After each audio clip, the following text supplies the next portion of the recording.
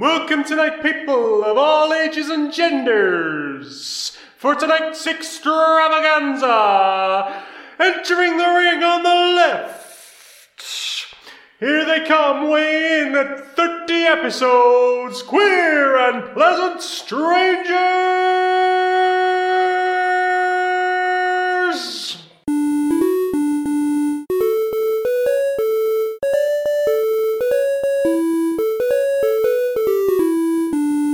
Greetings, strangers, queer and pleasant. I'm not Laura Kate Dale. And I'm not Jane Eris Magnet. And welcome to another episode of Queer and Pleasant Strangers, that podcast where two queer trans ladies try and make each other laugh, do some skits, catch up on each other's weeks, just have a bit of a natter. That's us. It's us. We're having a natter. That's what we're doing. How are you doing this week? I'm alright. I'm alright. I'm glad that our 7 weeks of chaos is... 8, I think. 8 weeks of chaos is basically done now. Yeah, we were thinking about it the other day. It's like, what have we done for the last 8 weeks with our weekends? Well, there was raving. There was like 3 different Pride events. Mm-hmm. There was a couple of parties. There was a couple of parties. There was us having a weekend at home, which was essentially a party. Yeah. It was a little 2-person party. 3-person.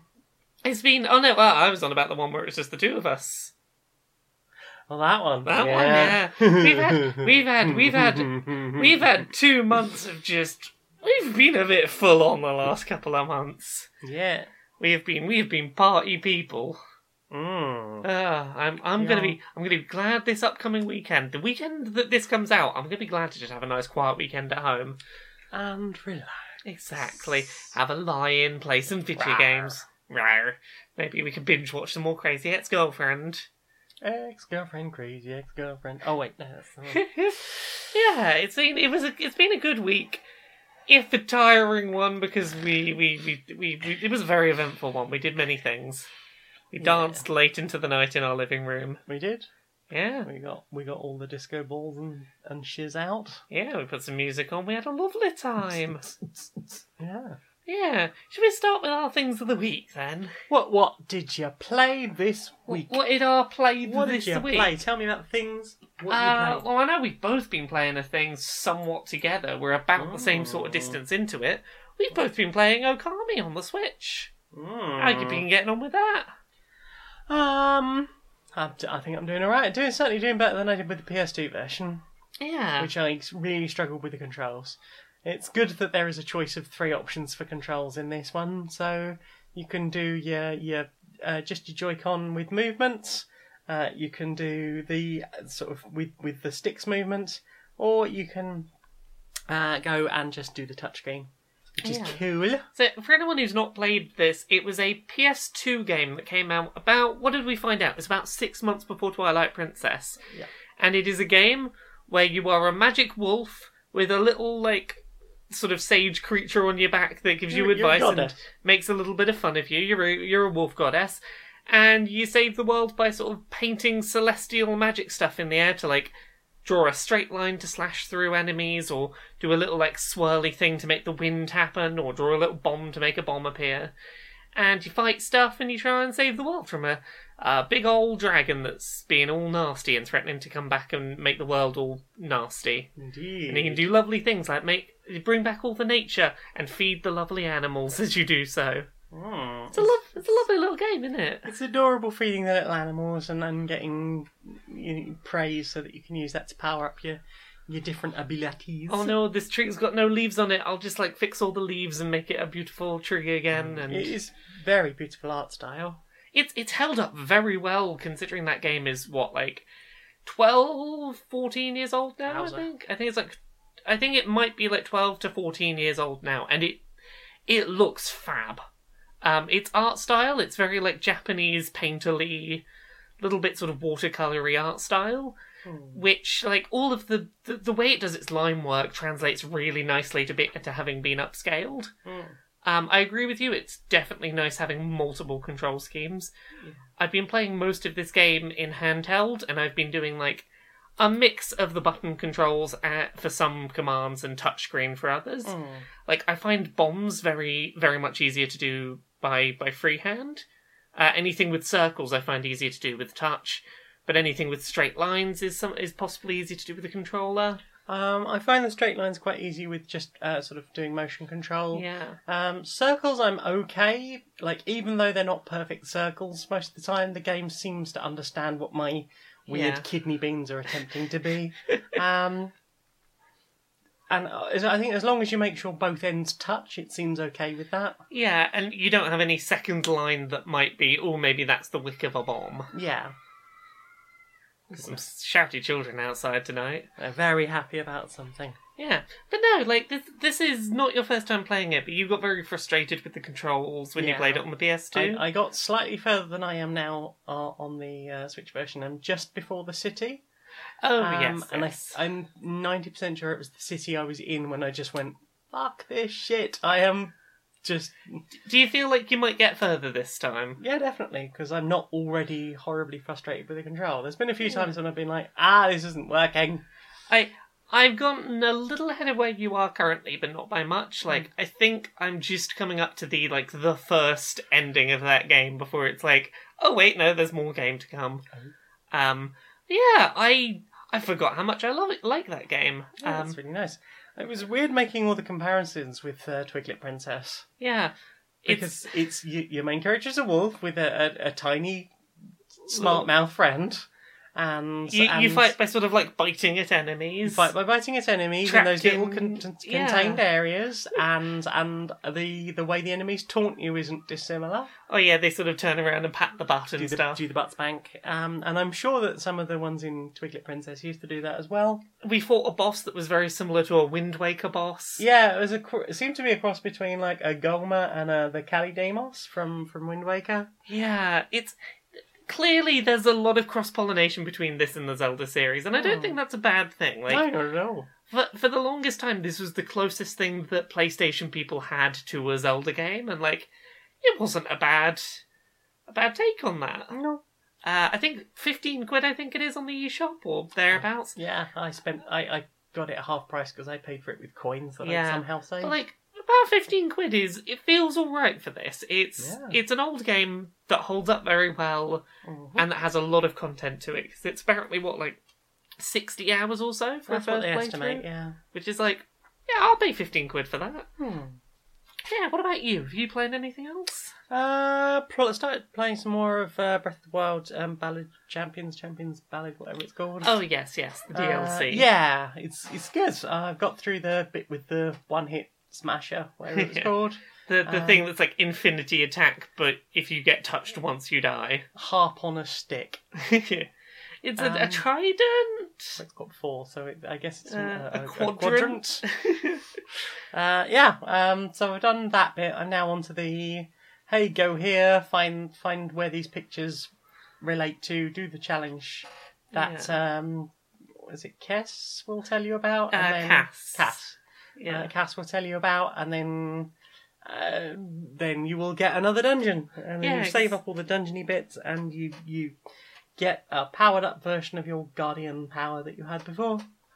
That's nice. I think there's 12 new shrines. It's enough that you can fill up your hearts to get that second row finished, and yeah, it's not a bad little burst of extra content, is it? No.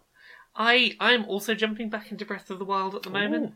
I've jumped back into my Master Mode playthrough because I want to get the fully powered up Master Sword in Master Mode. Wowza. I've only got as far as the second stage of powering up, so... I'm getting there very slowly, beating my head against that challenge, so... I really struggled with that third one. So the thing that I've been doing a lot of that has been helping is basically running away from enemies because they will automatically just run towards you, drop a bomb on the floor, wait until you're far enough away it won't hit you, blow it up, and doing a lot of kiting them with bombs. Yeah, I was doing a lot of that. Yeah, that's been my sort of survival method for a little bit. And it's the one thing that they can't take away from you. You get to keep all your... Yes. All of your magic abilities. The other thing that I found really useful was the realisation that if you eat food that gives you bonuses before going in, you keep those bonuses. Yeah. So you can get bonus hearts. And the thing I'm trying to do at the moment is I'm trying to get the resources to make a 30 minutes of 3 times attack plus boost in a meal. I think Have you got a recipe for that? So I know that it's like 3 bananas, the attack thistle, and then I think the final thing is I need a dragon horn, so I need to hunt one of the dragons to get a horn from it. That's probably why I've never got it. Yeah, but I think that gives me 30 minutes of max attack boost, which should be enough with like a bunch of extra hearts to be like, maybe I can do this. I've just been doing the one with where you get like 5 mighty bananas and do that. I Yeah. think that's 15 minutes. Yeah. Like 10, 15 minutes. 15 minutes is definitely like, I can make do with 15 minutes, and I might just give up and do that. But yeah, that's sort of where I'm at currently, is I'm trying to get enough boosts to be like, maybe I can get through this. Oh. Yeah. You been playing anything else? Yeah, I played a bit more Hollow Knight. Made any progress? Fuck it, I'm done. I'm done with that shit. It's a hard game. It is, but it's hard in a way that I just don't have the dexterity to get through. Like I can't do those like really complicated precise jumps. Yeah. Like and it's really frustrating when like you get a little bit of way with it, but then like you've lost all your money because you died, and then you died trying to get back to your like spirit form. Oh yes. So I lost something like 1200 geo. Yeah. Trying to do a complicated jump, trying to get into the next section of the game, and I couldn't do it. And then I tried really hard, and I tried to be really careful. I had like 3 or 4 runs at it, sort of running back and forth to get health and things. But ultimately, while trying to run back on the last occasion, I fell in the acid in the floor and lost it. And I was just like, you know what? This isn't fun. That's So fair. I think I'm done with Hollow Knight. I might try Dead Cells, though. Well, I will talk about a bit about Dead Cells, because Let's that's the do. thing I've been playing. So, Dead Cells is kind of similar in that it's side-scrolly, fight the things, collect resources that you lose when you die, power yourself up, try and get further. Metroidvania. That sort of thing, yeah. It's a roguelike one as well. The order of the levels is the same every time, but like the layout of them will be different procedurally done. Mhm. The thing that I think is different to something like Hollow Knight, and you might prefer it, is you can spend those resources you collect very frequently. Every time you get through one level, which is maybe at most 5 minutes, you have a room where it's like, hey, you can start spending your resources. Even if you don't have enough resources to get the next upgrade, you can start like spending them towards that upgrade and be like, okay, that upgrade costs 25 souls. Yeah. I have 20 souls. Well, I'll spend 20, and then the next time through, I'll spend the other 5 when I get them. So, like, even if you don't earn enough to get a permanent upgrade, you can spend money towards it. So every time you finish a level, you feel like you're making progress every time. Nice. And a lot of the cheap early upgrades are to stop you from losing absolutely everything when you die. Oh, nice. Like, one of the first upgrades I bought was, upon death, keep up to 3,000 gold, which means that every time I die, I'm like, yeah, it's fine, I've still got some money to work with. It's got a lot of very affordable early permanent upgrades that make it feel like you're making good progress, even if it's like, I keep dying at the end of the first level. But it's fine, because every 20 minutes or so, 3 or 4 runs, I get another upgrade. And I'll be a little bit more prepared next time. Nice. It also does a lot of stuff with... Also, when you finish each level and get to the upgrade room, you're given... One of the things they'll do is they'll give you mutations, where it's like, every time you finish a level, it's like, hey, here's a list of things, pick one, and we'll give you it until you die, and it might be, here's an extra life for this run, or here's 3 HP back every time you kill an enemy, or here's extra attack power. And it means that every time you do a run, as long as you can get through that first level, it's like, hey, here you go. Try out a new thing. See what works for you. Like, it gives you lots of opportunities to mess around with different things and see what works. Yeah. So yeah, I've been having a lot of fun with it. Nice. It's been filling that Binding of Isaac itch in me of jump in for 5 minutes, see what random items I find and how far I get a little bit further, die, but it's okay because I made some progress. Tell me about the concierge, because I'm seeing my Facebook timeline filling up with people going, "Fuck the concierge!" I don't know if I found the concierge. If I Okay. have, I don't know them by name. Let me have a quick Google and see if I know what the heck that is. Dead Cells concierge. Yep. Apparently that is an enemy. I don't believe I've come across one yet. Ooh. It's the first of the 4 bosses. I've not made it to the first boss yet. Oh, okay. So I've made it to. I found 2 different second levels I can get to, Ooh. depending on which route I take. Uh-huh. Actually, no, I did find a 3rd level on a route. So I got as far as like the 3rd level on one route or the 2nd level on a different route. I've not yet come across a boss, but I have been having a lot of fun and making progress. I feel like I'm getting there, but I've not hit that first boss yet. Oh, okay. But apparently, fuck the first boss, apparently. Apparently, that's what Yeah. I'm hearing. Have you played anything else this week? No, that's pretty much it. It's been a quiet week for gaming. Well, I've got a couple of other things I can... Oh, I've remembered there was another thing. okay. Well, I'll do yours I'll first. rattle a thing off and then, yeah, I know what thing you've forgotten. So, I finally got around to finishing my Switch playthrough of Bayonetta, because I wanted to replay that, and I don't know, some game came out, I got distracted, I never got around to finishing it. I forgot how much I like the ending of Bayonetta in terms of, like... I might not be a huge fan of Platinum games like during their early sections, but by the end they all get so ludicrously over the top that I can't help but kind of love them. Yeah. So, like, the example I gave you when we were talking about this before was The Wonderful 101 on Wii U, where you start off just like, me and my friends, we can shape ourselves like a gun and shoot a thing. And by the end of it, it's like, oh yes, we're a giant space robot fighting God, punching God in the face in space as a robot. Yay. It was, like, very excessive. I think the end of Bayonetta involved turning into a giant hair creature and punching a god into the sun, and then having to, like, steer it round the planets to, like, make sure it hit the sun. I kind of love the way that Platinum games very naturally ramp up their narratives to the point that they end in kind of excessively ludicrous places. And by the end, it's like, yeah, it's totally natural that I'm doing this very big badass thing at the end. I think I was riding a motorcycle up a rocket at one point. I was like, yeah, That seems perfectly this natural. is pretty good. Yeah, I had a lot of fun with that. I know that you sort of got a bit frustrated with Bayonetta. Just wasn't super your thing. I like Platinum Games' combat systems, and I like their excessive endings. So they're not for everyone, but I had a lot of fun. I might go back and try Bayo 2 some more, but Yeah, I definitely wasn't into Bayo 1. I haven't played Bayo 2 in a while, and I might do a replay of that after I finish Okami HD, assuming that like no other big sort of third-person-y games have come out by then.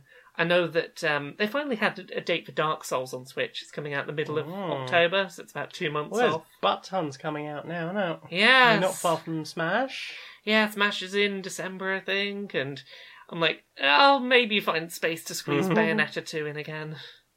Yeah, what about you? Do you want to suspect your other thing? The other thing I remembered was 2064 Read-Only Memories Switch Edition. Yeah. It's alright. It's, Yeah. I don't know if I've got far enough into it yet. Like, things have happened. I live in a grotty flat, apparently, that my landlord doesn't clean or fix. It's A tiny robot that's quite adorable has come to chat to me and tell me that something's happened. It's very text heavy. I didn't realise it was sort of that kind of it's very much a graphic sort of novel adventure. Yeah, text adventure type thing. It's a bit cyberpunk. It's pretty queer. It's very sort of you're a journalist if I remember right, or something like that. Something like that. It's like, I'm hey, doing headphones at the beginning. go solve a mystery, work out what's going on. Also, be pretty heckin' gay. Ooh, well, that I'm very happy with. And do I remember right that one of the things they do right near the beginning is What are your pronouns? big What's your diet? yeah pronouns and diet and stuff, and it's like, yeah, well done, game on that. Well done. Yes.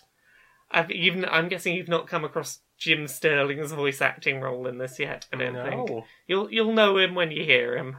Excellent. Well, I usually do. I did spot Jim in Full Panic before I gave up on that. Woo! Hooray. That was fun to knock dust off off a tower. I mean, yeah, are you feeling like, yeah, I'll jump back into 2064, or is it just... I think I will. I'm super into me adventure games at the moment, so it's going to be Breath of the Wild and Okami until that's finished, I think. That is my pair right now as well. Oh, I have no room for anything slower than these. that's fair. Yeah, I played a couple of other things. Mm. I finished my playthrough of Minute on the Switch. Ooh, that's quick. It's a game I think we've talked about before where Yes. every time you play it, you die after 60 seconds and you've got to try and work out how to make more and more progress. Mhm. I managed to get myself a bit confused on how to progress and ended up being like, I can't remember how to do this. I know. But yeah, I got to the end of it again, and that game is very, very creative in pushing you to work out how to get further and further with a very limited amount of time. It's once you know how to do it, you could probably finish that game in about half an hour. Oh, okay. Like if you know where to go, that you could probably finish it. Like I would guess in probably like 25 to 30 runs. So do you think there would be like a Minute speedrunning community? I'm pretty sure that I've seen people complete it in under 25 minutes. Wowza. In the, like, yeah, this is the minimum number of runs you can do, I think. But, yeah, it's a lot of fun. It's a cute little game. It definitely took me considerably more than half an hour to do on my first attempt. I think I probably did it in about an hour on the second time through, and yeah, it's just a nice thing to jump back into sometimes. You've got a code for that, I believe. I have not redeemed it as yet. Yeah, well, I'm curious to see what you think as someone going in blind. Well, I watched you playing it the other day. I was quite interested. What's with the whole Minute thing not being a minute? Because you were fighting that boss, and I swear that took longer than a minute. Yes, that is the one Did you thing. get, like, boosts? That is the one thing in the game that takes more than a minute. Is I eventually reached the boss, and the whole deal with the boss is he's the one who's been messing with time. Oh, is that the final boss you were fighting? Yeah, okay. that was me fighting the final boss who. Oh. Because he was the one messing with time, I was able to spend more than a minute fighting the boss. Gotcha. But, yeah, up till that fight you saw, everything is just, yeah, there's no way to increase your time limit. You've got a minute, go. Okay. You can find different houses in some places, so if you can get to a different house within a minute... You can change your starting position. Yeah, you can change your starting position to get somewhere you couldn't have got within a minute. That's about it. You got anything else? Or... No, that's definitely it this time. Okay, so I've got one more. Over the weekend, the Dragon Ball Fighter Z, or I believe it's pronounced Dragon Ball Fighters, but it's got a big Z at the end, had its beta on the Switch, and I played some of that. Your arse kicked in practice. Yeah, so the beta was set up in such a way that you couldn't actually play offline. There was kind of hidden away a training menu, but if you wanted to fight against CPUs, you had to wait and hope that the servers went down, so that they gave you randomly selected character matches against CPUs. Oh, sweet Christmas. And even during those, you couldn't pause and look at the move list, which was frustrating. Good. So, the only other mode that was available was online, presumably because they were testing the online, that's why they had a beta. And when you set up your room, you set up a bunch of rules, and one of them is like, are you doing, being deadly serious, I want to play to win, or are you just like, no, beginner, practice, I want to, mess around, work out the controls, remind myself what I'm doing, because I haven't played in 6 months. Yeah. And apparently people were not looking at that bit in the list of settings and just being like, oh yeah, I'll just jump into this room marked beginner/practice, and whoop your ass. Fucking whoop your ass so bad that you can't get a single punch out. Well, I'm like, I can't remember what the block button is. It was hold backwards to block, not a button. I didn't work that out until I got to fight some CPUs for a bit. But, yeah, it was... There were a lot of people in that lobby who had clearly been playing daily for 6 months and were like, right, let's check out this new mode. And were not giving any breathing room to anyone who was like, I just need a second to work out what I'm doing and then we'll have a fight. Yeah, it's kind of shitty behaviour. So once I found the sort of hidden away training mode, because the menu for this game is like a physical hub that you walk around in 3D space, and to do the training mode, you have to not go into the big circle that says training, but talk to an NPC next to that circle, and I just want a menu where I can click on training. It will give me the training things that teach me the controls. Once I'd done that, I started doing better online, but my first match was not enjoyable. No. But I will say that game still looks absolutely freaking gorgeous. The Switch port runs beautifully. It's a gorgeous game with a great set of fighting mechanics that I had a lot of fun with once I remembered what the mechanics were. I'm probably going to pick that up. I believe it's end of next month it comes out, and I enjoy that a lot. I'd like to play more of that. Yeah, I think that's everything I played this week. Excellent. So, inside the boardroom of Electronic Active Softworks. Hello. Hi. How's what you call this meeting for? Well, we've been looking at some games recently. We figured that we wanted to get in on some ideas, and those people that made that We Happy Few. They were talking about happiness culture, and we think we can get in on this idea of like exploitative health cultures, and how we can make a game sort of countering that, make it feel like real edgy and things that people really want to get into. We're going to use this really cool sort of 1980s aesthetic. There's going to be a lot of neon and pop socks and all that stuff, and it's going to be basically about just sort of health culture in general. You know, anytime people get sick, they tend to go to hospital. So I'm suggesting maybe like game starts with the main character, they break their leg, and rather than going to hospital to have that fixed, they're like, no, I'm not going to play in a health culture. I'm just going to let that fucker dangle. Interesting. How do you see this playing out as you continue? Well, you know, I figure that maybe they'll be sort of forced out of their town by, you know, the healthy types, you know, and forced to live in sort of the outskirts in the sort of on the edges of the fringes of society with the other sick people. We'll call them sickos, and they'll be forced to sort of live away from the healthful people.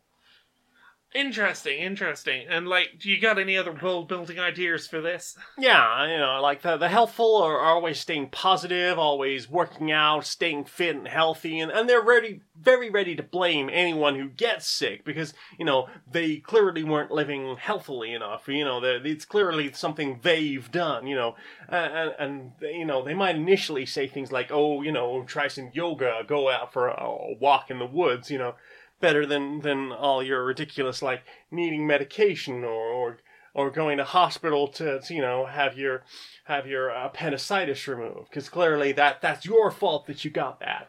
See, I'm with you most of the way here. I've only got one minor concern. Sure. Gamers like escapism, and I do worry this might be a little too close to reality. Well, maybe in America, where people can actually afford healthcare and are ostracized in that way. But I reckon, you know, anywhere with universal healthcare, it'd probably just be fine. Yeah, I agree with you. We could probably sell this in the UK and, you know, Canada. Well, now. I think they've got that. I don't think that NHS is going to be there much longer. Fine. If we get it out in the next, like, 3 months, we might still get our sales quota before they... Well, of course, you know, we're playing off another game. We want to get our inspired by a game out as soon as possible. You know, we don't want to be left behind like those battle royale fools. Right. Get it shipped out within the month. Sure. All right, Snugglebum. Oh, you're right, cuddle friend. I'm all right. Yeah. You see this. I've got a new bit of stitching on there. Oh, I see that stitching you got on your face. How'd you get that? Yeah. Oh, well, you know, fighting the under the bed demon. Yeah. Oh, it's goodness. getting proper Larry recently. Really acting up. But I smacked it right back down. Kicked it out the window. Kid woke up next morning, bit disturbed. But just got myself a nice little bit of stitching there. Mum's done a great job on that. Oh, I can't tell if you noticed. You see my eyes that to be stitched back on. Oh New yeah. eye. Yeah. It's because that creature over in the cupboard had a proper rough and tumble with it. Lost me eye, fell on the counter. Again, Mum did a great job sewing it back up. Yeah, nice one. Well, of course, this one, my old belly came out. That, of course, was actually the dog. Yeah. That's always the dog, isn't it? Got a bit rowdy. Dogs, you know. Yeah. They don't trust us. Don't get that with a cat, do I? Nah, cat's proper friendly. And Mum's always going, no, Fido, that's not your toy. And I'm not. I'm not that type. You're not that type. It's fine. I'll get you. I got one last one. I got one last one. I had to have my arm sewn back on the other day. Stitched back on? Yeah, I had my arm stitched back on. What was that? Because that creature that hides in the shadows behind the coat rack. Oh, that. Proper Okay, job. yeah. Dad stitched that one back on. Dad, Because it's a proper balanced household. Dad knows how to stitch me back. I think That's he a did. nice bit of I think he stitching, did though. a better bit of stitching than Mum, if I'm honest. Well, yeah. Well, I mean, it's not a competition, but that is a fine bit of very tidy stitching. Nice one, Dad. Yeah, you need yours. Right, well, I got to get back to patrol. Have a good one. You too. Well now, Well, what have you placed into your eye spaces? what have I placed into my eye spaces? Mm. Not a huge amount new this week. I started on season 3 of My Hero Academia. Ooh. That show continues to be like the most interesting show in an anime I've watched in a while. It's a good action anime where people do the punching. I've been really intrigued by the wild variety of interesting superpowers that they've given people and the sort of interesting limitations placed upon them. A very early show example that I'll give is there's someone who his power is, if he's looking at you, he can nullify your powers and stop you having powers. I know. But the problem is, second he blinks, that stops working. So it's like, So you become the Weeping Angel. his whole thing is like, I can stop the villain from destroying everyone, but if I blink, we're screwed. And just like, interesting, like, that's a very good power with an interesting drawback, sort of things. So I'm continuing to very much enjoy that show. What about you? What are you putting in your eyes? Almost nothing, really.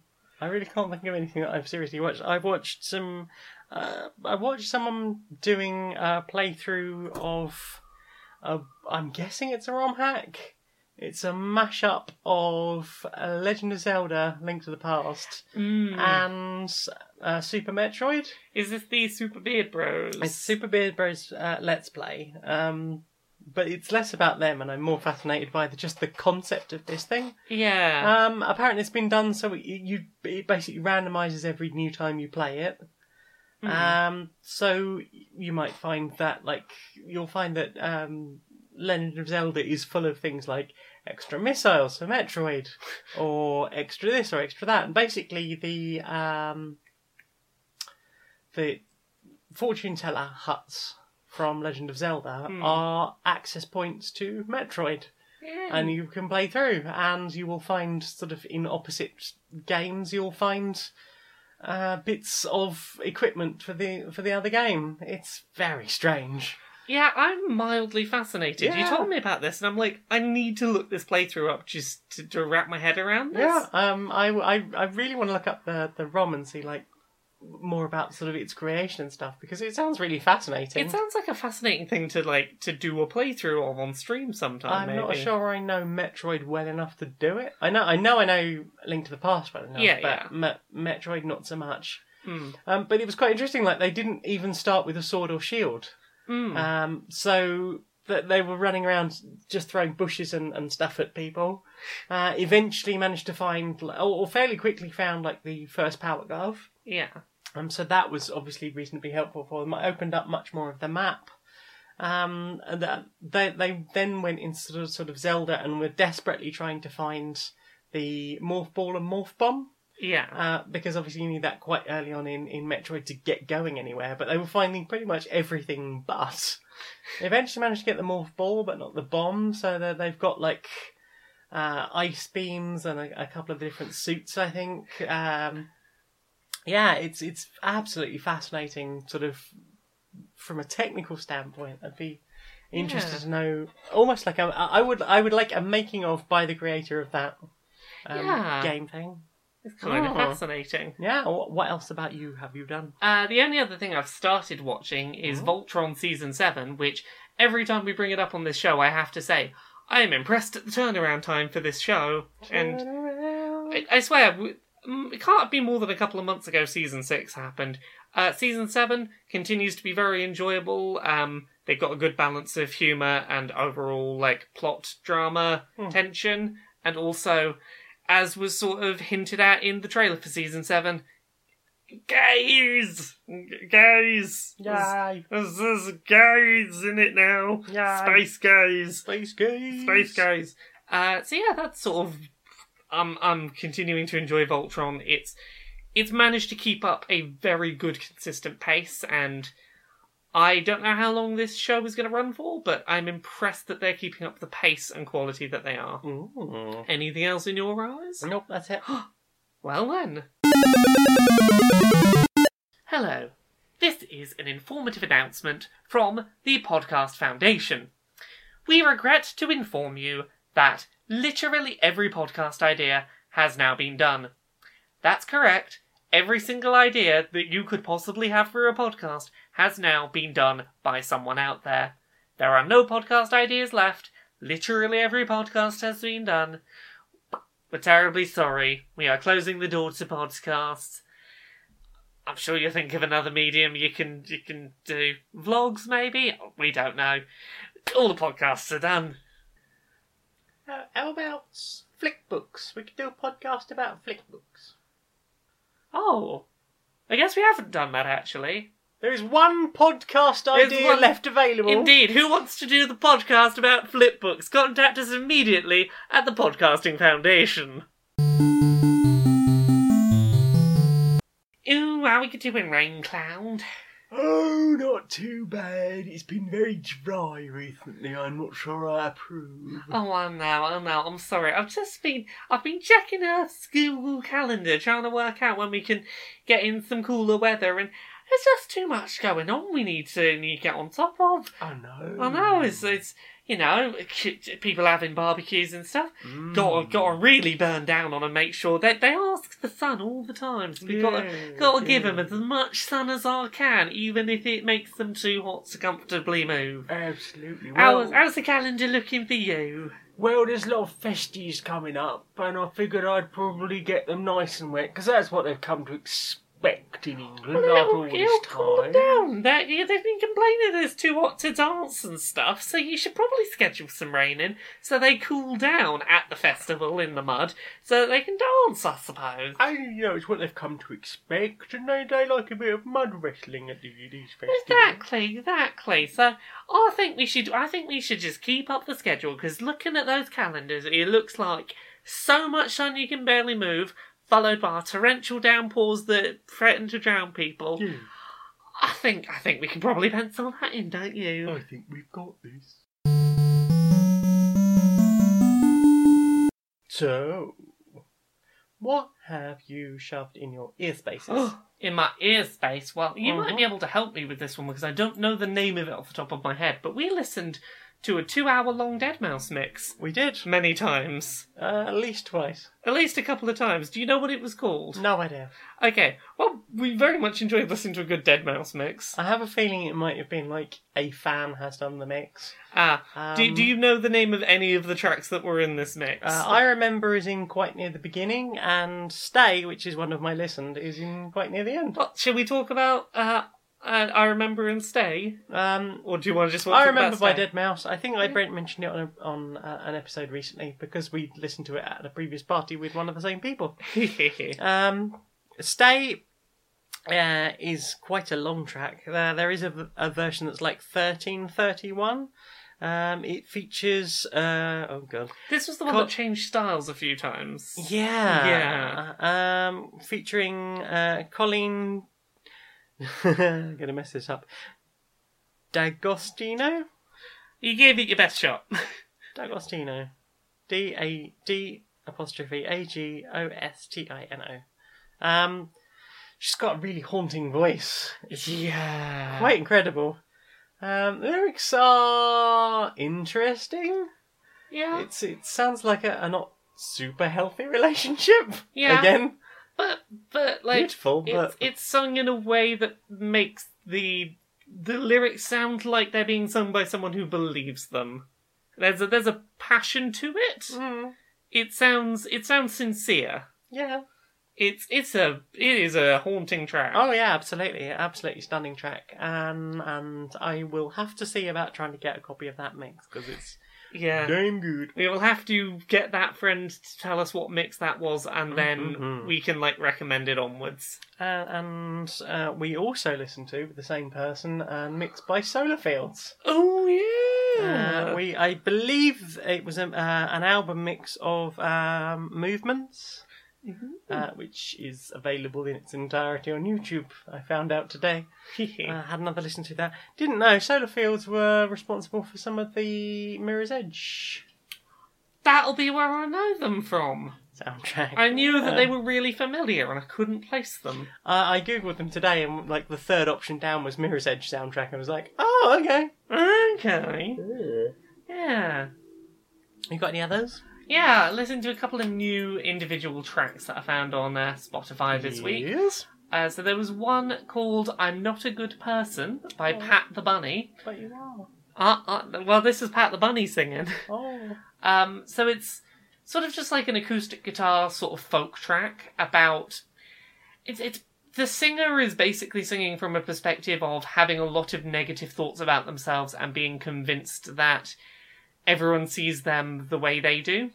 It very much comes off as the sort of negative, intrusive thoughts that someone with depression might have, and the way that, you know, when you get in a really bad depression hole, it's very easy to be like, I hate myself, ergo everyone must think I'm a terrible person. Yeah. It's kind of a song about that. It's these sort of not feeling like you're good enough to deserve the great people around you, or feeling exhausted and feeling like you're failing and struggling to do things right, and assuming that everyone sees in you the bad that you see in yourself, and how ultimately, it's probably not true, but that doesn't make it necessarily easier not to think that about yourself. It's a really, it's kind of sad, but it's a pretty beautiful track. So yeah, that's I'm Not a Good Person by Pat the Bunny. I will pat the bunny. Yeah. What about you? You got any more songs? That me. I do have a podcast, but do more songs first. Okay, I've got one more song, I believe, which is called Armchair Anarchism by a band called Not Half Bad. It's another acoustic guitar one. It's got a much more grungy, masculine vocal line. And it's sort of a track about how it's easier to be pacifist in the face of aggression, because pacifism as a response to violence can feel more honourable than just saying that you're not responding because of apathy. It's easier to chalk up your inaction as, no, I believe in pacifism, than it is to admit, no, I'm just being apathetic.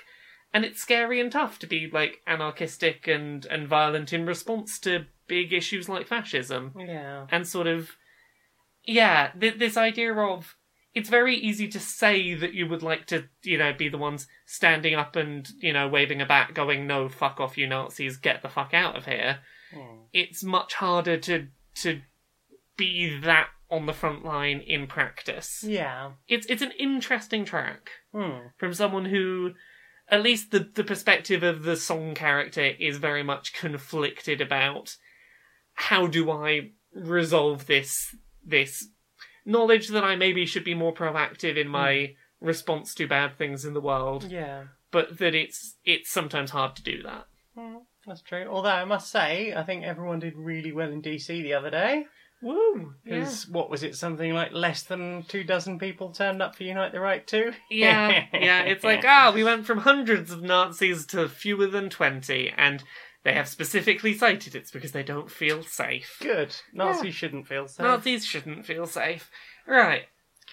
Tell me about this podcast. I've started listening to Query with Cameron Esposito. Is this the one that you were listening to earlier? Yes. It's that I was like, I need to listen to this. Yeah, it's spelled Queery.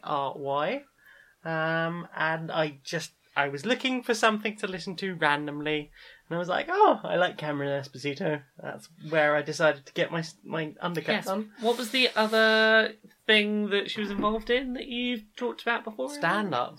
She does stand-up. Yes. And as a lesbian who's has, as far as I've seen, always been quite trans-positive and quite trans-inclusive and stuff. So that was That was nice. Yeah, I came downstairs and I was like, oh, What's this? You're listening to two lesbians talking about how easy it is to get wrapped up in just overworking and being really bad at taking time off, and I'm like, Hashtag relatable. Hashtag relatable. Lesbians talking about like, yeah, if no one else was around to stop me, I'd just work all the time and never stop writing. I'm like, big mood. Yeah, Big so, mood. so the basic sort of running order format of the show is that they will she will have a random person on. They will talk about first of all about themselves a little bit and about their childhood, then about how in what way they are queer and sort of how coming out and things went. And they will talk about sort of a bit more of their sort of adult experiences and things, and then they will talk about a queero who is their queer hero, and so forth, and that's really interesting. And obviously Cameron sort of mentioning sort of bits about what it's like to be a queer stand-up and stuff. Yeah. In the first episode, it was her and her wife. It's Rhea Butcher. And Rhea's sort of gender fluid. They haven't really decided where they stand as far as a label. Okay. But certainly not fully female. Yeah. As far as I could get from the episode. So it's also nice sort of getting some sort of chat stuff in there as well, and obviously sort of talking about sort of what it is to present as a gender or no gender indeed. Listening to episode 3 now, it's quite interesting hearing that person talking about how they pretty much seem to. They haven't used the word, but they sounds like they're describing a gender, like no gender at all. Don't want to identify as any gender. And certainly get very upset when people sort of say ma'am or lady or whatever. Yeah. And how that could make them feel. So yeah, I'm enjoying it so far. I'm sort of nearly 2.5 episodes in.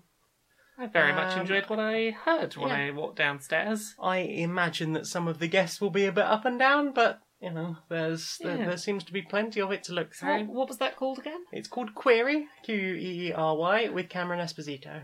Heck, that sounds interesting. I believe it's on iTunes. I got it by my aggregator app. So most things are on iTunes. Mm-hmm. Yeah. Anything else? That's it. Well then. So, everybody, we've come up with this new sports car. It's a big, huge car. It's 267 brake horsepower. It's absolutely like shit off a shovel. It's designed to look like the most sleek, beautiful car you've ever seen. We've got very beautiful women ready to drape themselves over the car in order to advertise it. We just need a name. We're very aiming for basically just males. Men who like to go very, very fast. That's our key target audience we're aiming for. So we're just sort of banding around. If anyone's got any ideas, what sort of names we might be able to use? I was wondering if we could use the Schlongschleider Supreme. The Schlongschleider, that sounds amazing. Just slide that song supremely. I was thinking maybe something like somebody came up with the Thrustmaster. The Distance Destroyer. Yeah, those were. Let's see what else have they got. The Power Penetrator. The Dominator. Oh goodness, I like that. How about one last one. This one that came down from on high. The Jizz Cannon. Oh goodness, as long as we can ship them in white or slightly off-white, that'll be perfect. The Nisari Jizz Cannon, coming this summer. Coming this summer. Oh, yes. Brilliant. Well, we'll get that slapped on the back of the car, and I'm sure there won't be any repercussions to that. Hey kids, have you seen the latest craze? What is it? Do you want to make friends? Yeah. Do you want to feel good? Yeah. Do you want to help other people feel good? Yeah. Do you want to make a better society? Yeah. Then try kindness. It costs nothing. Question time. It's time for questions. What have we got for questions? V would like to know, what was your favourite nickname for Estradil? I'm a big fan of Titty Skittles. I like Titty Skittles, breast mints and antihistamines. Yeah, those are pretty good too. I think those are my favourites. Chrono Hellraiser, have you ever tried the veggie/vegan brand fries? Yeah, we had the slicing sausage recently. Oh, yeah, That was really good. that slicing sausage we got from Holland Barrett. Ooh. Yeah. It was good slicing sausage. I was making slicing sausage sandwiches with some veganese and sliced pickled onions. I can They were good recommend that slicing sausage. Sausage. Fracking Biscuit would like to know, the Doom Eternal. What is your read on the melting pot / mortally challenged takes? Do they come off as ableist / anti-immigration to you? I about had this? not come across this at all. I've not paid much attention to Doom Eternal. So I hadn't until I got the question, and I decided I would sit down and watch the QuakeCon stuff. yeah. Basically, there seems to be this disembodied voice talking through the invasion of hell to earth, Yeah. and that we shouldn't describe them as demons. They're mortally challenged. Okay. That's that Earth has always been a melting pot of types of people and stuff, and it kind of it made me think of the 2016 game, because there was bits in that where in the sort of lore stuff there were things like the administrators or whoever it was saying don't run away, it upsets the demons when they're trying to kill you, and I feel like that's what they were trying to capture. I kind of understand that they would want to follow that up, because in many ways that was somewhat entertaining, but the turns of phrase they've used, they kind of remind me of that Org Lives Matter shit. Yeah, having not seen it, so obviously I'm only commenting on your second-hand description. It sounds a little like the joke is, or it could come off as, ha ha ha, isn't it ridiculous when people on Earth ask for these things? We're using demons to point out how ludicrous it is that you ask for these things. Or political correctness gone mad is a thing, and here's our... Again, using this to be like, these things can go too far. Yeah, and it's apparently upset quite a lot of people online who've sort of noticed it. That's caused all the dickheads to blow up and go, SJWs, you're all upset. It's like, but... you're just dickheads, so that's basically all we're going to get from you. But it's fucking tone deaf. Yeah. I feel like they were trying to follow up the thing from the first game, they just picked the wrong words. Yes, that sounds entirely possible. Bad call. Maybe they'll fix it, because I thought id were doing pretty well with the whole punch a fucking Nazi for Wolfenstein 2 thing. Yeah, more of that, please. But yeah, we'll see where it goes. I'll probably look into this tomorrow. Yeah, maybe it's a thing to write about. Yeah, we'll see. Becky Toothill would like to know, chocolate sauce or squirty cream on your after dinner treats? Oh, chocolate sauce. Why not both? Well, even if both was an option, squirty cream's not hugely for me. You don't like cream? I'm not a huge cream dairy person. It's very voluminous for not very much actual thing. It's not my thing. I would rather just do if the squirty cream is on something when it's served to me, I will eat it and I will be fine. But I would never ask for squirty cream, or I would never put it on if it wasn't there already. I quite like some of the soy squirty creams. I think they're quite good, and they don't have that sort of cloying at the back of your mouth feel that real cream gets. Obviously, I don't eat real cream anymore anyway. But maybe I'll try one of those. But back in my youth, I used to get up in the morning and I'd go down the 7-Eleven, the one 7-Eleven that seems to exist anywhere in South London, and we get a can of chocolate Anchor squirty cream each, and we'd sit on the bus to Kingston just pouring squirty cream into our mouths. Oh gosh. What's next on the questions? Bethany Turner. Who runs Bartertown? I'm having a moment. I can't remember the answer to this. I know this is a fucking Mad Max thing. I would say that the people have risen up and Bartertown is now a non-hierarchical commune. That's my answer. That's a good answer. Let's go with that. Joseph Adams would like to know which is the best Star Trek. Next Gen. Yeah, Next Gen. Lucy Nevins. What does it mean to live a good life? I think if you do the best you can to be good to the people around you, and you take the opportunities that are presented to you where you can, and you just try and do the best you can for yourself and the best you can for the people around you, you've done a good life, I think. You got a good answer for this? Doing no intentional harm, be truthful, be kind, be helpful, make time for yourself and loved ones, fight racism, fascism and bigotry of any kind. Yeah, try and leave the world a better place than you joined it, and take the chances that present themselves to you, because you only get to live one life, so screw it, why not try stuff? Zaldera, is the weather still stupidly hot? It's catapulted to the other end of the summer spectrum now. We've had 4 days of pretty heavy rain. This is the middle of the summer, and it's it's pouring with rain now. But according to the newspapers, we're going to be back in heatwave territory again in a week or so. I think we're getting we had terrifying heatwave, maybe a week solid of rain, and then it's going to go back to heatwave. Heatwave. England doesn't know what its weather wants to do. Well, the world doesn't know what to do because we fucked it up. Yes, we did. What's the next question? Tom would like to know, have you played Pokemon Mystery Dungeon and what are your opinions? I played a bit of Pokemon Mystery Dungeon and I couldn't get into it. And my reasoning is a bit weird. I must have been around 2000. I played a bootleg Game Boy Pokemon game.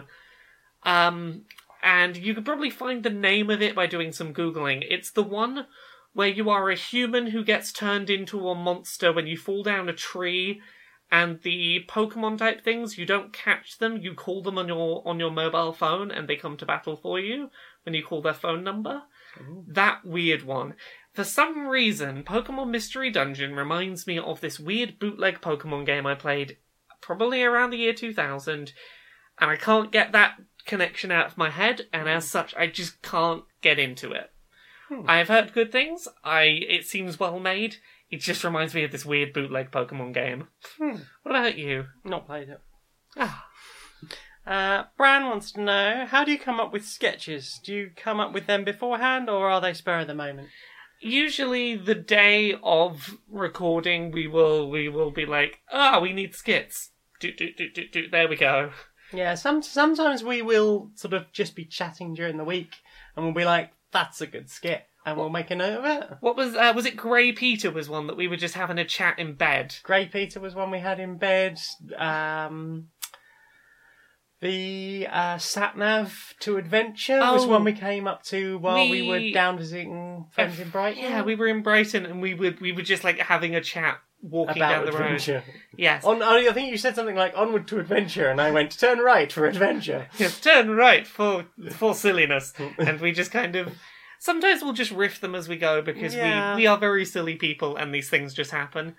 Otherwise, on a Tuesday morning, I will sit down and be like, okay, brain, what you got for me? Yeah, pretty much. I just kind of sit there until ideas happen. Yeah. Sometimes they're better than others, but I come up with enough of them for my half of the skit list. Yep. So we try and come up with 3 each, and then whoever's got them does the cold open and the Brochal Justice. But outside of that, we try and do 3 each for the main skits. Try and do 3 each, and whoever can think of first a cold open or the Brochal Justice, and. Sometimes it's usually me that ends up coming up occasionally with ones that are fully scripted, like the You Wouldn't Unionize a Car was one. Yeah. That I had the whole thing written out. But and sometimes they're just there's a meeting for Electronic Arts Softworks, and they're going to do something evil. Ha ha ha! Well, this week's opening skit, I had written down, wrestling intro, our challenger, weighing in at over 30 episodes and counting, is Queer and Pleasant Strangers, with the elongated typing. So, like, that was pretty much scripted out before we went in. Yeah, I mean, there wasn't really much more you could do with that. Yeah, it's just, here's a silly idea, go. Mm-hmm. Yeah, I think that probably answers that. Yeah. How the fuck do I fall asleep would like to know. Have you ever dealt with insomnia, and how do you deal with it? I used to deal with it quite a lot, and my solution, and this was primarily when I was either living at home and had my own bedroom, or living by myself and, like, had my own room in houses, was I would fall asleep listening to just, like, I would play YouTube videos, I would play, audiobooks that I knew inside out. I would literally just leave something playing that I knew inside out, and that, like, something you don't need to focus on. the equivalent of white noise. It was something going on so that I didn't feel bored while I couldn't sleep and wasn't sat there thinking, I can't sleep, but not something interesting enough or new enough or that I needed to focus on enough that it itself was keeping me awake. Yeah. It was just something to occupy my brain so that if it was going to take me a while to fall asleep, I wouldn't sit there beating myself up, because that would just make it harder to sleep. What about you? Few things. What is it? 4-7-8, I think it is the breathing technique. Breath in for 4 seconds, hold for 7, out for 8. Yeah. I think that's the right numbers. Yeah. You can Google it. It's scientifically supposed to be better for you, and you just constantly focus on nothing but that little mantra of breathe in, hold, breathe out. Yeah. Those are quite good. Sleeping tablets, Nitol 1 a night, got me through a few times of that. And when I was very young and quite depressed, I would get very, very stoned. Don't recommend that at all. What else we got, question-wise? Delia would like to know, do either of you have advice on the whole didn't have a childhood thing? It's never too late to have a childhood in your adulthood. We were talking about this on Saturday night, weren't we? Like, it's a thing that, like, you see a lot with trans people, where, like, you miss out on a lot of those formative growing up experiences, and then you get to, like, mid-20s, early 30s and go, fuck it. I have disposable income. No one can stop me doing it. I'm gonna eat a bunch of jelly tots and hug a cuddly toy because I can. Woo. Get some nice pajamas or nighties or whatever.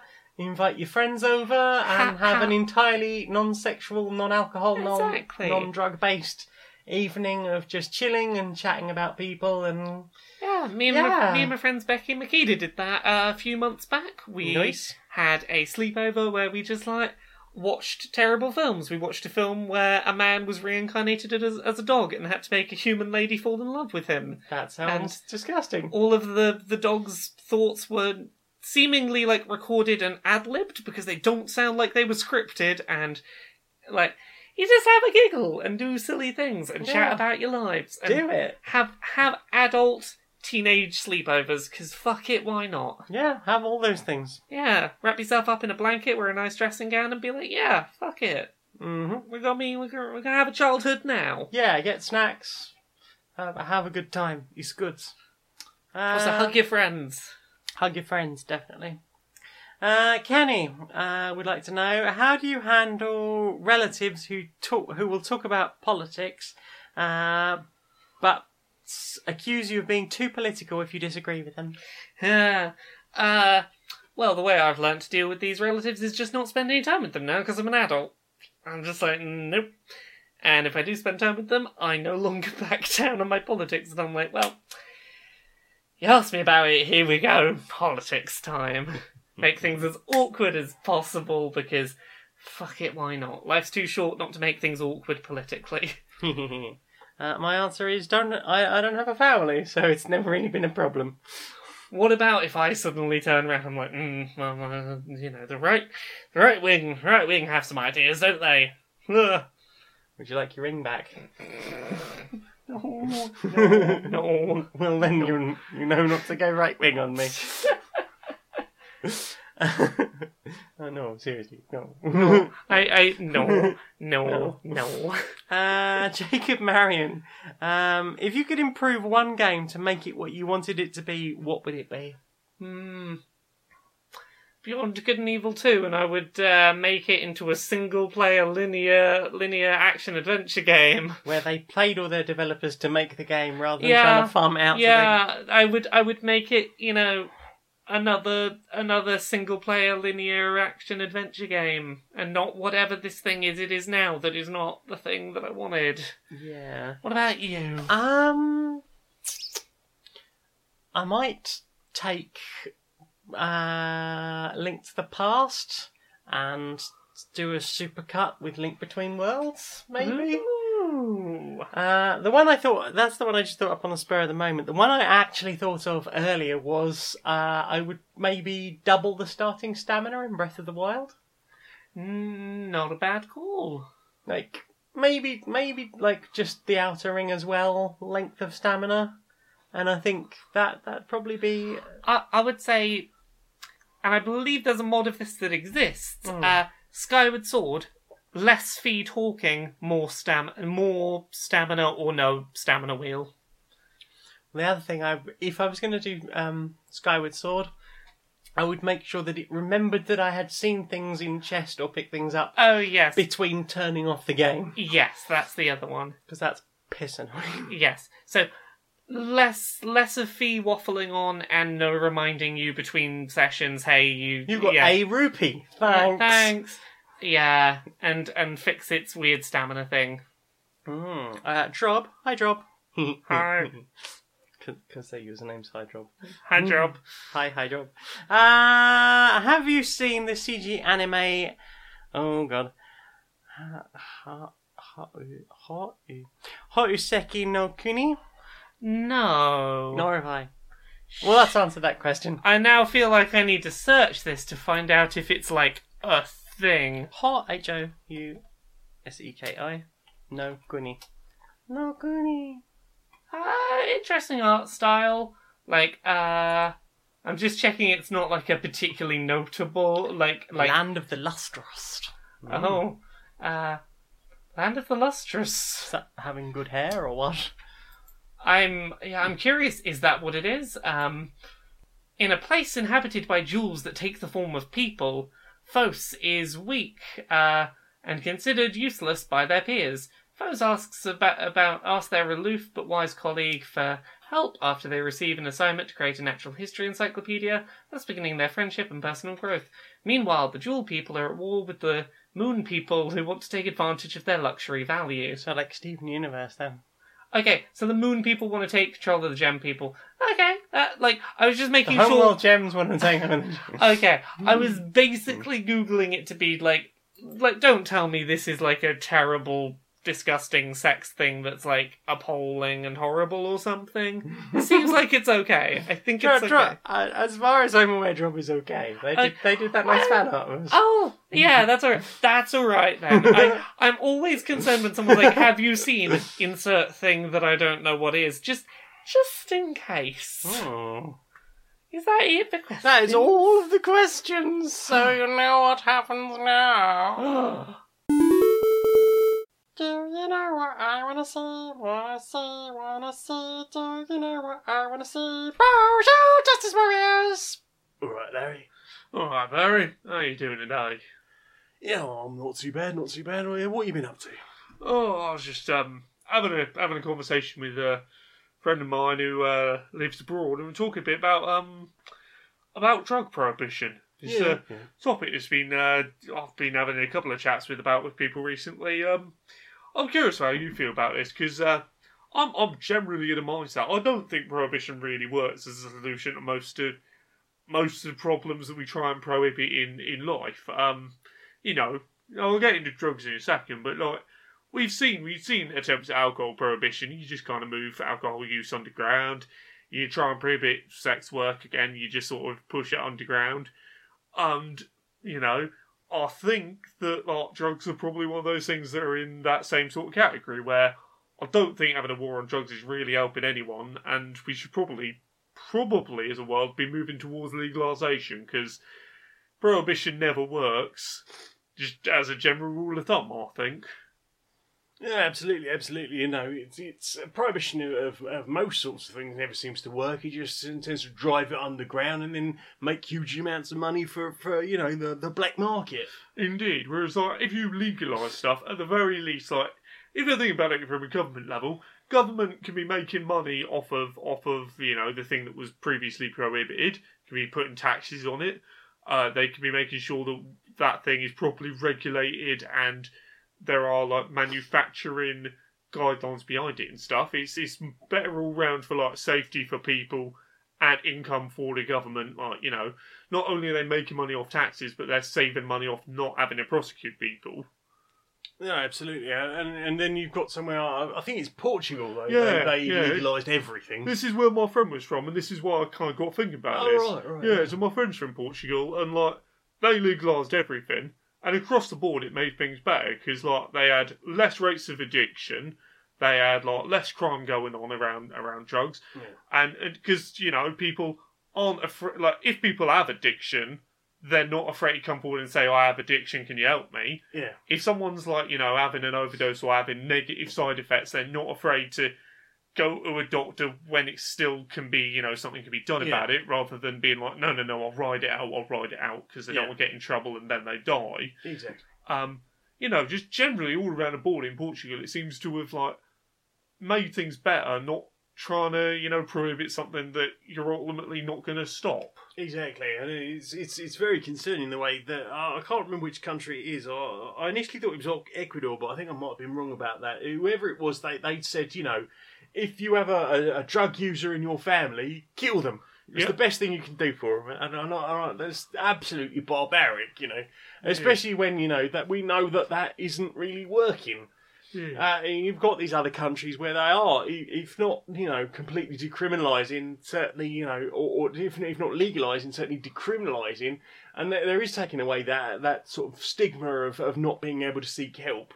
Like, I used to live with someone who had a terrible drug problem, and, you know, they knew they had a drug problem, and I'd said to them several times, like, you're aware you have a drug problem, I think you need to go and get help for this, and their response to that was, but I shouldn't have a drug problem, therefore I don't deserve to get help for my drug problem. Yeah. It was so stigmatised in their head that they didn't dare go and get help for what was clearly something that was really destroying their lives. And, you know, try as I might to help that person, I don't think there was really anything that could be done without sort of some kind of medical intervention or rehab. But the stigma around that is what had held them back. And, you know, I think if there was a similar situation to Portugal, maybe that person would have been able to get help.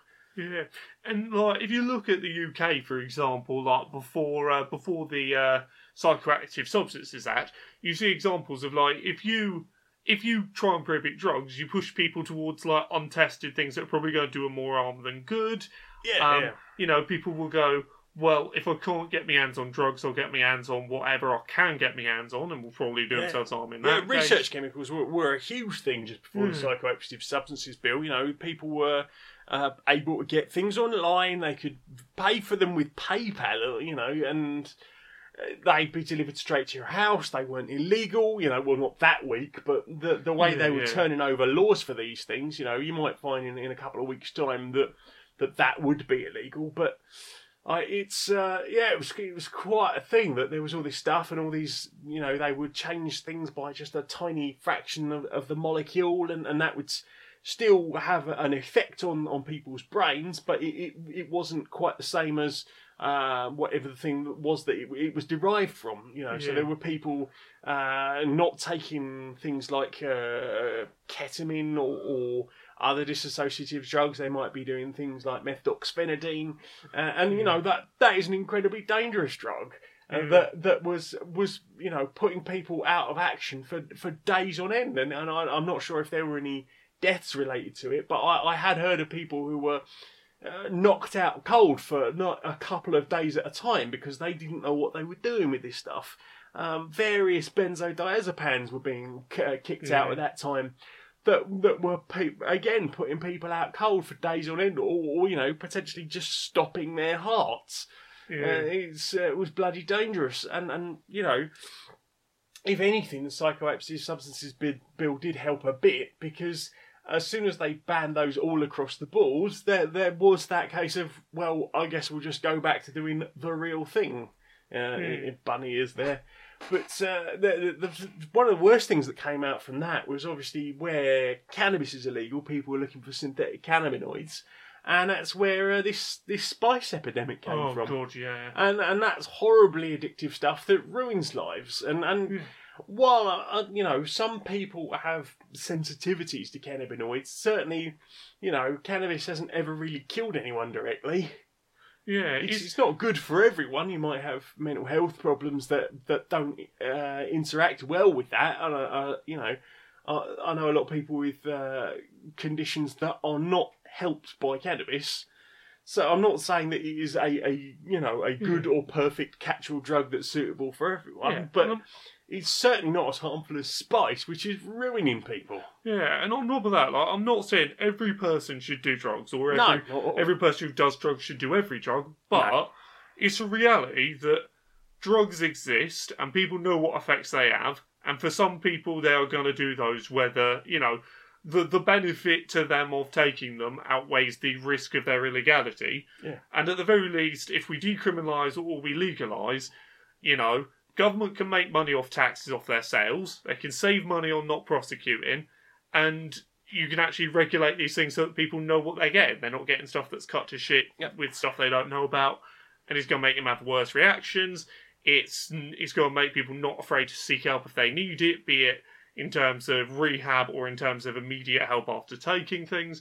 It's just generally better for society, I reckon. Yeah, you'll get rid of a lot of organised crime in that respect. Yeah. And I imagine that would probably take a lot of, you know, trouble off of police forces and things like that. And then obviously filling the prison system with people who are in there for, you know, just having a little bit of weed and you know, what should have been a slap in America is even worse for that sort of thing. Gosh. You know, despite now having legal marijuana in several states, that, you know, the prison system is still full of mostly people of colour who've just been caught with enough weed, and now they're putting out forest fires, aren't they?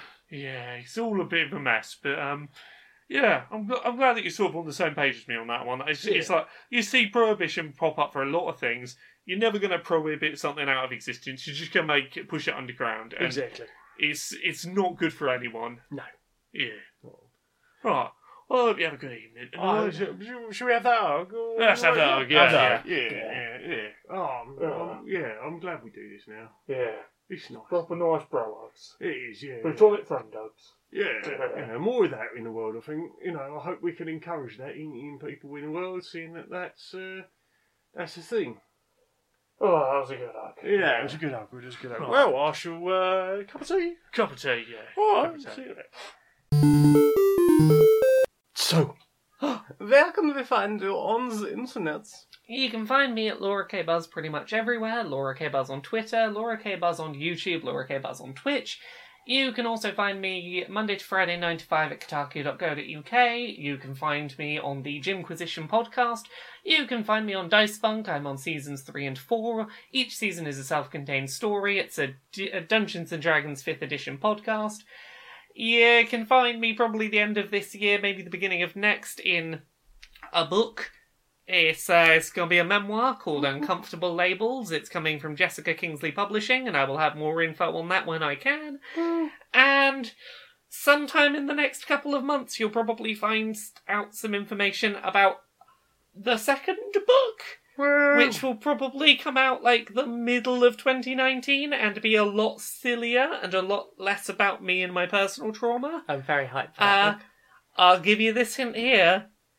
Book 2's gonna be about butts. It's on brand. I found a publisher that's like interested in the butt book, so butt book is happening. On brand as fuck. Yeah, whereabouts are you on the internet, Jane? I'm Maniac Janiac on Twitter and the YouTubes. Jane Eris Magnet on SoundCloud, where you might be listening to this. I can be found on Thursday nights at around 7:30 UK time, doing things on twitch.tv/Janiac. I think that's it. Yeah, Oh, stonemonkeyradio.blog. that's the I one. need to put things on there. Yeah, put the things on there. Right, and with that said, until next time, be a stranger.